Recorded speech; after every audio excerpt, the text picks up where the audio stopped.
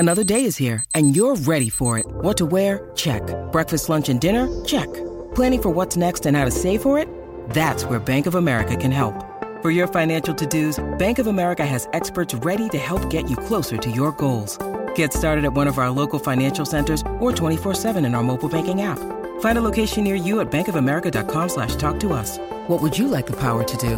Mobile banking requires downloading the app and is only available for select devices. Message and data rates may apply. Bank of America NA, member FDIC. Let's do an Australian Open update thanks to Kia, the all-electric Kia EV6 GT supercar landing soon. Brett Phillips is on the line. Have you got an answer, Brett, to how we try and stop matches going deep into the morning?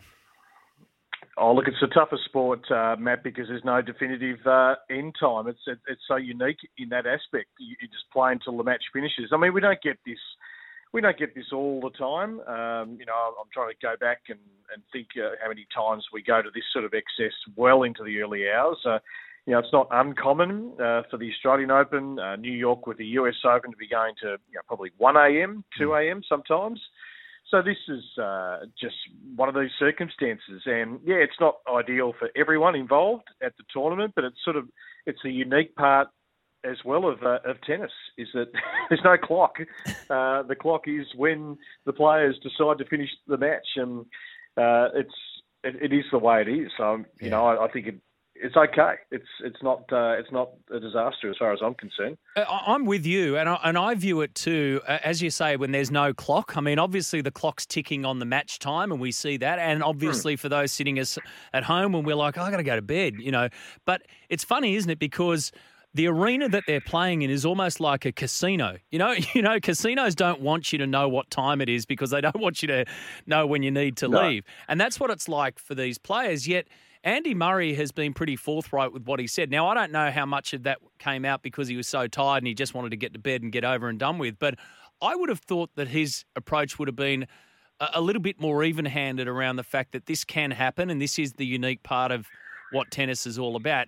Yet he's saying we're going to have to look at this, you just can't have this scenario. I would have thought that that'd be a different approach from Andy Murray. I don't know your thoughts on that. Yeah, no, I agree. And obviously there's lots of factors here. I mean, the broadcasters pay big money and they want certain slots. And obviously that fits around, their own commitments. I mean, if you started the day session at 10, do you bring the night session forward to 6? That doesn't suit television. They were running news services at that time. And, 7:30 is prime time. And the match started, I think, about 10 o'clock last night. So you're not going to can the match with a full stadium there because there's the danger it might go to 4 a.m. That's the unknown. I mean, it could have been straight sets last night and we're out by midnight and no one's talking about it. So, I think it's just one of those circumstances with tennis, with even the French now have got, night sessions. I mean, quite extraordinary. They start their night sessions in the first year at 9 p.m. I mean, that's not uncommon for Europe, of course. They just get going at 9 o'clock, heading out on the town, Matt. But I think it's okay. It didn't suit Andy playing another massive long match, but I mean, what he pulled out last night was just phenomenal. I couldn't quite go the whole journey. I thought, no, he's going to be done here, and to wake up and see that he won in 5, I'm just still shaking my head, to be honest. What does Thanasi Kokkinakis take away from that? Well, I think he takes away from January that I know I can play, but he should have put him away last night, really. I mean, he just left the door open for Andy to bring all his experience and just, stay engaged. Because he could see the other side was getting a little tight, and then he was getting really frustrated because he had Murray right in the cusp of his hand there. So there's so many factors that are going to go into, Kokkinakis getting better. I'm listening to Darren Cahill in commentary last night, and I'm thinking to myself, Matt, that'd be perfect.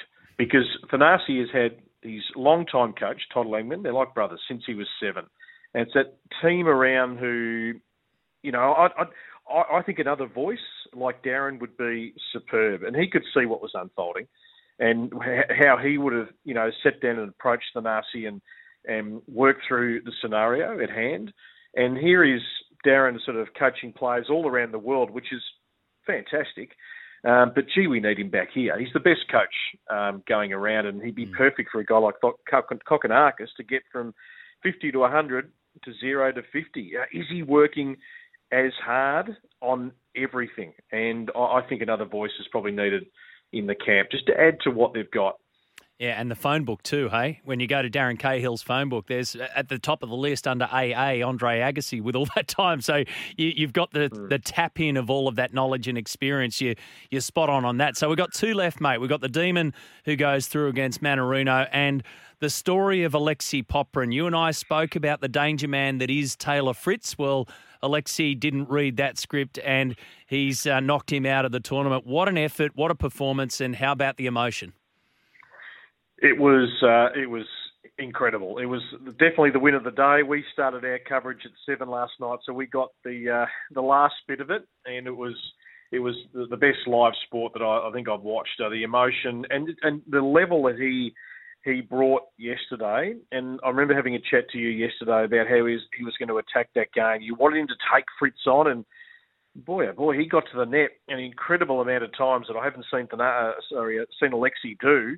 He's normally anchored more to that baseline. And look, it was power yesterday, but it was aggressive net play. Really, he took the game on, took some risks, and made Taylor have to find a way past him. And he brought a great attitude. And this is what we've been crying out for Alexi, because he to me appeared just a little laconic at times. As if, the juniors' success is just going to transfer to the pros, and I can bring this big game. It's just going to work. Well, no. You've got to bring more than that. And he rolled the sleeves up. And I think he walks away thinking, okay, now I know what's required to beat these guys, and I've got to maintain that level. So, yeah, it was pretty emotional watching that yesterday. So he's had 2 4-hour matches, hasn't he, BP? And he's scheduled to take place in the doubles, which gets underway today. We've got 13 Australians in action in the doubles. Do you think he'll continue to juggle those? I haven't seen anything otherwise. No word on a withdrawal. I mean, it's late in the day, so there's some time there that could possibly change, depending how he wakes up today and recovery and everything else. A lot of players like to play a little bit of dubs during the Grand Slam, just keep themselves sharp, right, rather than just go out on the practice court. Obviously, it doesn't take as much out of you. We'll wait and find out later today whether he does maybe give that the Khyber just to really focus on what, the side of the draw he's in. I mean, there's so many seeds that have knocked out. I mean, he's a chance to maybe be a Grand Slam semi-finalist. Yeah, it's incredible. Yeah, the way that it's all falling on that side of the draw. You're right. So day 5 gets underway. Round 3, I ran through the day session on Rod Laver Arena, and then tonight. So we've got Madison Keys and Victoria Azarenka first up, and then Medvedev against Sebastian Korda. Plus, later on this afternoon, or probably early this afternoon, Stefanos Tsitsipas back in action. Yeah, it's a good day, isn't it? Tsitsipas should win comfortably, I think, against Griekspoor on centre court. And then Coco Gauff will play on Rod Laver and Iga Swiatek, the world number 1, almost at the same time over on Margaret Court Arena. So we think both of those on paper should get through pretty comfortably. And this is the quarterfinal or 4th round that, we certainly wanted, and we appear to be on track for that. I mean, Hurkacz Shapovalov tonight is a great battle. 2 guys that want to go a little bit further. Francis Tiafoe. Yeah, but Medvedev Korda, now that's a huge match. I mean, Seb Korda showed against Djokovic in Adelaide that he can play against these guys. So it'd be a massive breakthrough if he could take that scalp. So, yeah, there's mouthwatering matches everywhere. Even Rybakina and Collins. That'll be a great battle on Kia Arena for the right to play Iga Swiatek going forward. Has Danielle checked the rule book again? Because she thought the match was over in the tiebreak the other day, didn't she? Yeah, there's always a lot going on. Her matches are emotional. There's a little bit of drama. There's chats with the chair umpires. There's a lot going on. And then she sort of, once she gets out of that zone, it's just a different person. But she's got a white line fever. All those days of college with the rah-rah, she's carried into the pros. But she's a good watch as well. Good stuff, mate. Enjoy today. Thank you. Cheers. Brett Phillips there with our Australian Open update. Thanks to Kia, a pinnacle of engineering. The Kia EV6 GT is the most powerful Kia ever crafted.